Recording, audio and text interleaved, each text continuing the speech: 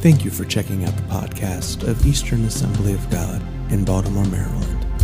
If you would like more information about our church, please visit us at www.easternassembly.org. I don't have notes for you this morning. This is more of a listen to message plus being ready to head on vacation. I took it easy on myself. So you are more than capable of taking notes on your own. Did you know that? You just need a piece of paper and a pen, all right? So 2 weeks ago, we began a series called What If? And the premise is, look, what if this really is the last of the last days? What if we're living in that? Are you living in a way, I mean, it's one thing to say it, but if I follow you around, do I see evidence that you believe it? 2 weeks ago, when we began this series, I talked about Jesus' words as it was in the days of Noah, so it will be at the coming of the Son of Man. And what was unique about Noah's day is it says in Noah's day, the earth was filled with violence. There was a great drop in morality, and there was little God worship going on. In other words, society was on a slide. And although they saw this huge ark being built, everyone thought it was a joke. But it was no joke when it started to rain, friend. And listen, I'm encouraging you. This is not a time to just live your life as if nothing was going on. Come on, somebody. And I gave you a few points. I just want to go over those quickly for somebody who wasn't here, or as a reminder if you were. First of all, please keep your focus on Jesus. Don't get distracted by COVID, vaccines, politics. The author and finisher of our faith has a name. It's Jesus. Let's keep our eyes on him. Come on, somebody. Secondly, I encourage you to worship like you have never worshiped before. Friend, when you get to heaven, you're going to be around that throne. You're going to be worshiping. And friend, if the only worship you do is on Sunday mornings, you're missing your understanding of worship. Worship is a lifestyle where you live unto God, and throughout the day, come on, just lift your hands and give him glory. Amen. Number 3, I admonish you to take steps to keep growing. We've got to keep pursuing Jesus. One of the things I'm encouraging everyone to do is get signed up for Sunday school. There's some great classes just to help you in your growth. And then lastly, I encourage you to serve. Jesus is not coming back for a church sitting on their lazy boy. Come on, somebody. He's coming back for a church that understands that they are here for purpose, and they're building the kingdom while they're waiting for his arrival. Can you say amen? All right, that was 2 weeks ago. Today, I want to talk to you about deception, and we're going to take a look at Matthew 24. Again, the words of Jesus, and Jesus said this. Jesus answered, "Watch out." Everybody say, watch out. "That no one deceives you. For many will come in my name, claiming I am the Christ, and will deceive many. You will hear of wars and rumors of war. See that you are not alarmed. Such things must happen, but the end is still to come. Nation will rise against nation and kingdom against kingdom. There'll be famines and earthquakes in various places." Now listen, this is key. "All these are the beginning of birth pains." So let's phrase Jesus' words here. Jesus' word is not talking about the tribulation. Somebody says, what's the tribulation? That's the 7 years when things are really going to be bad here on the earth. You can read about that in the book of Revelation. So Jesus is saying prior to when things get really bad, there's going to be a spirit of deception on the earth, and I want you to be careful. Can Christians be deceived? Can the church as a whole be deceived? Let me give you a great example from history just to make some context here, all right? In 1933, almost everyone in Germany claimed to be a Christian. Now, I realize they weren't all born again, but if you would ask them, 20 million were Catholics, 40 million were Protestants, only 1 million, or only 1%, of the German population was Jewish. But sad to say, many Christians were deceived by the charisma of Adolf Hitler. And even though the Nazi party said, we believe in freedom of religion, but not the Jews, should have caught everybody's attention. But somehow, now there were a few like Dietrich Bonhoeffer and others who strongly spoke against what was happening. Dietrich Bonhoeffer was martyred because of his stand. But friend, if Jesus said, as things wind down, be careful of deception, and based on evidence of the church's ability to be deceived in times past, this is no time to play games. Let me tell you some things, 3 things this morning, that I am seeing that you need to watch out for in the area of deception. Somebody say number 1. Number 1, beware of big government, big business, big media, and big social media giants. Listen to me. When you get power and you have money and you have a platform and you say you want to change the world, but God is not in that picture, what you're disseminating is not kingdom stuff. I'm going to come over here and try this again. Show me someone that's got a lot of money. Maybe they own big business, made a big name for themselves. They're respectable because they built some big empire and they sound good. I want to change the world. But God's not in that picture. What's coming down the pipeline from them is not kingdom stuff. Are you listening to me? You need to beware in these last days of agendas that are flowing from big government, big business, big media, and big social media giants. Come on, somebody. Power without God is dangerous. Some of you may be following, maybe this is the first you're going to hear about it, of what is happening down in Loudoun County, Virginia. It's kind of the centerpiece of school boards that are trying to push their agenda across the school system. How many of you have read some article of what's going on in Loudoun? How many of you don't have a clue? Just be honest, because then I can help fill you in. All right, quite a few of you. Okay. So the school board is pushing a very liberal agenda on the teachers. And the parents have been pushing back. The school board meetings have been a little contentious. The last school board meeting 2 weeks ago, they didn't allow anyone in the room unless you were going to speak. And this particular young lady spoke. I didn't write down her name, but she was a teacher. She had been teaching for the last 4 years. She's a believer. And she publicly resigned in that school board meeting. And she said, not only are you pushing on me an agenda that I can't agree with, but you put out a form asking teachers to report other teachers who aren't agreeing with the agenda. Friend, that's what they did. That's what they do in communist countries when you don't agree with what they say. Friend, listen, I didn't say this happened in Ukraine. This happened 1 hour from where we're standing today. Beware. Amen? Listen, now I want you to think about the day that the apostles lived in. Okay, the apostles lived in a day when there was a Caesar who was the king, the ruler. Caesars believed they were God, that they were worthy of worship. People bowed their knee to Caesar. And it's interesting, when Paul wrote, he said, be respectful of governmental authority. They sit in seats that God ordained.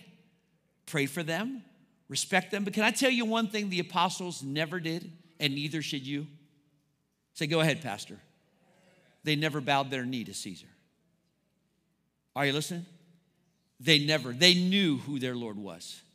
Yeah, they were respectful of the leaders, but they also understood when they were asked, hey, don't you preach anymore in that name. Peter says, man, I respect you, but can't do that. Only name by which I can be saved. Are you listening? Amen. You say, Pastor, if there are agendas being pushed by the most powerful people in our society, where do I look for truth? Here it is. John 17:17. Sanctify them by the truth. Listen, everybody say these last 4 words with me. Your word is truth.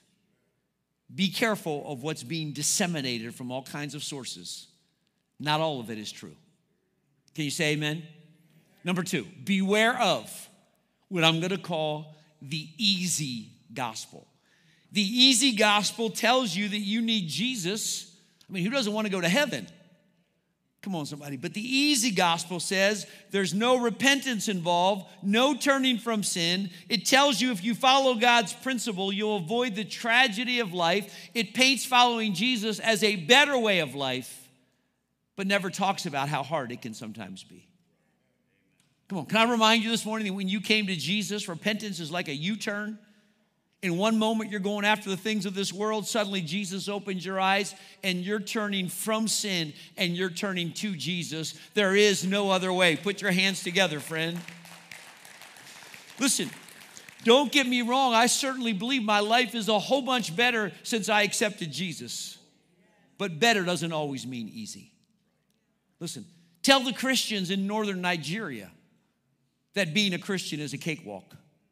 If you have not read what's happening in northern Nigeria, the Boko Haram is attacking churches and kidnapping people and demanding large ransoms. This is personal because my good friend, Pastor Yakubu, right here in Dundalk, who pastors Grace Way International Church, is from northern Nigeria, has many pastor friends there, and they will send him a note and say, pray for such and such in my church. He was kidnapped, and they're demanding a $15,000 ransom, and if they don't pay, he will be found dead along the road. Or how about Afghanistan right now? Can you imagine being a Christian? First of all, what an utter failure of our government not to warn the people that the military was leaving. Come on, somebody.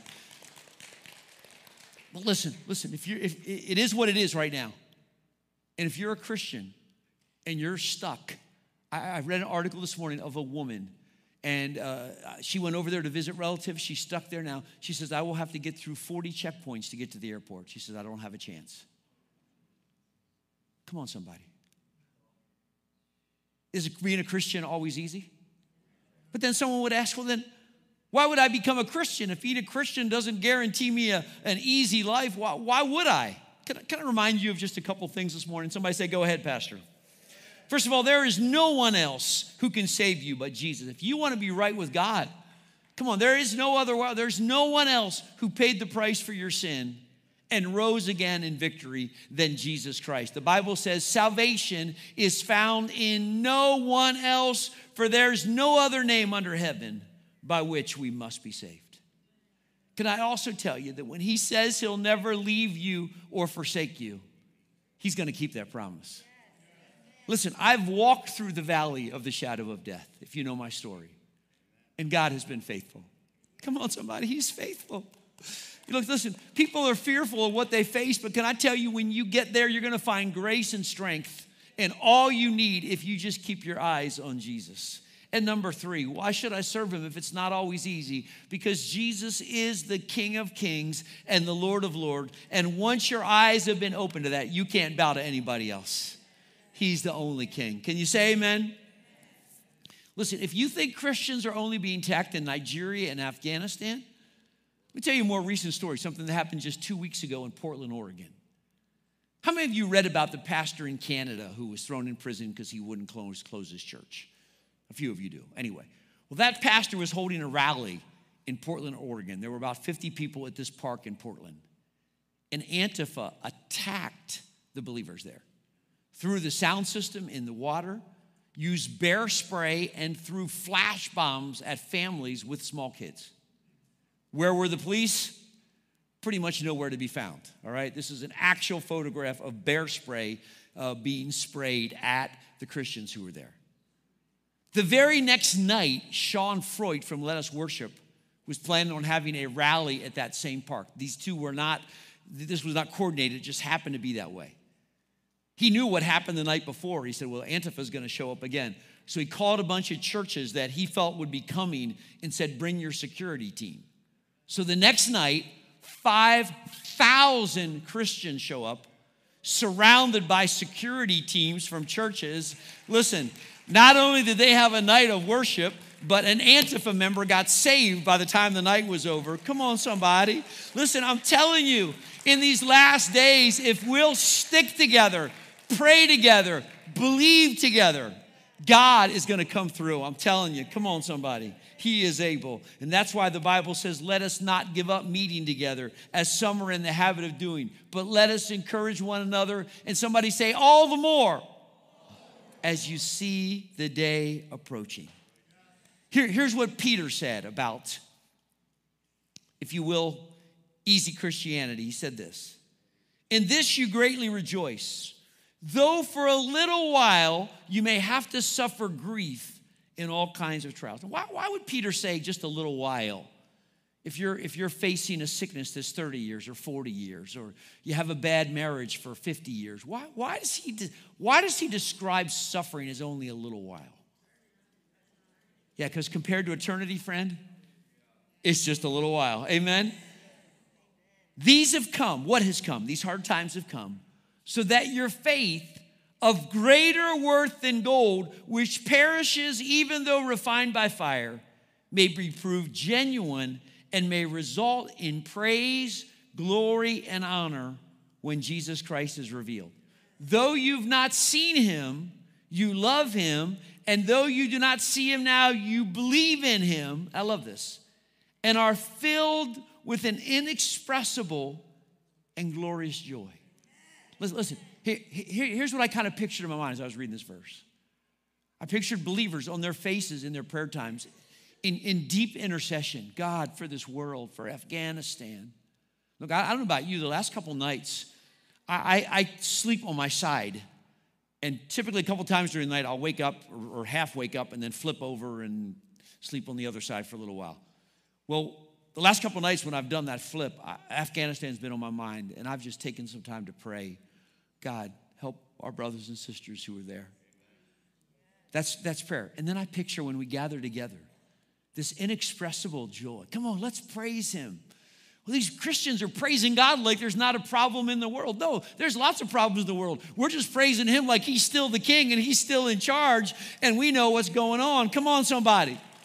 I encourage you today with an inexpressible and glorious joy, for you are receiving the goal of your faith, even the salvation of your souls. Rachel and I had the privilege a couple weeks ago of meeting Pastor Carter Conlon. And Pastor Carter Conlon was the pastor of Times Square Church. He's now the executive overseer. Tim Delina is now the pastor of that church. But we were there for their Tuesday night prayer meeting. And I ran across this 5-minute segment from one of Pastor Carter Conlon's sermon that he preached after 9/11. He's very, very, very passionate in light of what happened. But I want you to share that with me. Let's just watch together, please. Listen to me like you've never listened to me, ever in your life. We have got to lay our lives down for the purposes of God. This is not a Sunday school picnic, the Church of Jesus Christ. This is not an invitation to have continuous good times. This is a war for the souls of men. Come out from among them. Run for your life. Because this is about your life. It's not just about an opposing theology or conflicting viewpoint on Jesus. This is about your life.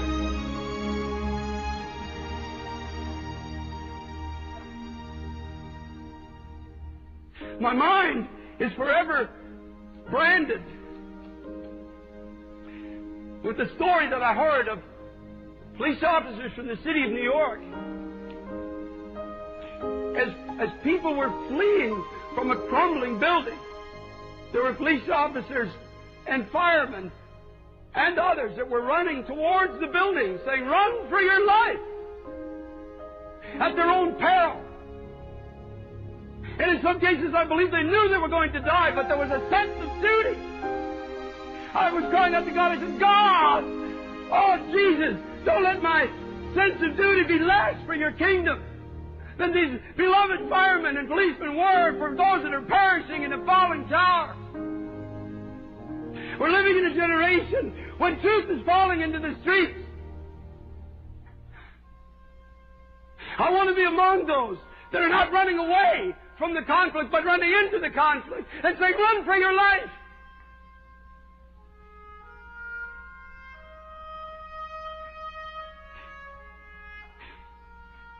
Run from gospels that focus only on success and prosperity. Run! Run from those who use the name of Christ only for his personal gain.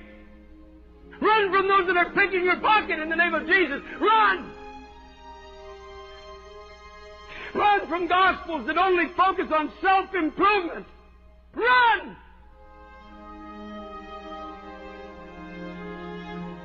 Run from churches where men and not Christ are glorified. Run! Run! Body of Christ, run! Get out! Don't touch the unclean thing. Run from churches in America and Canada where there is no Bible.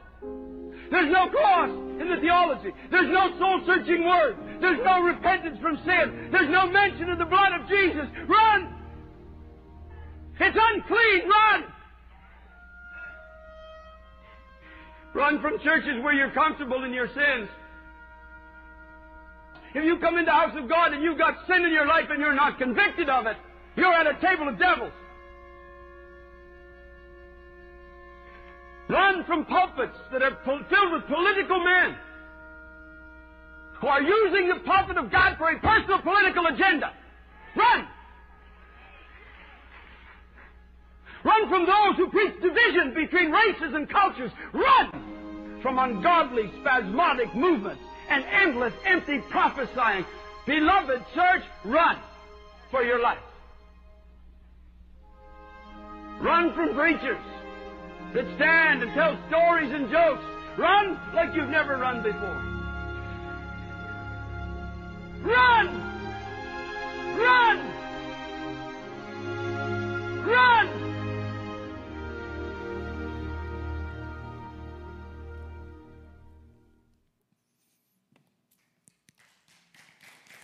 Thank you, Jesus.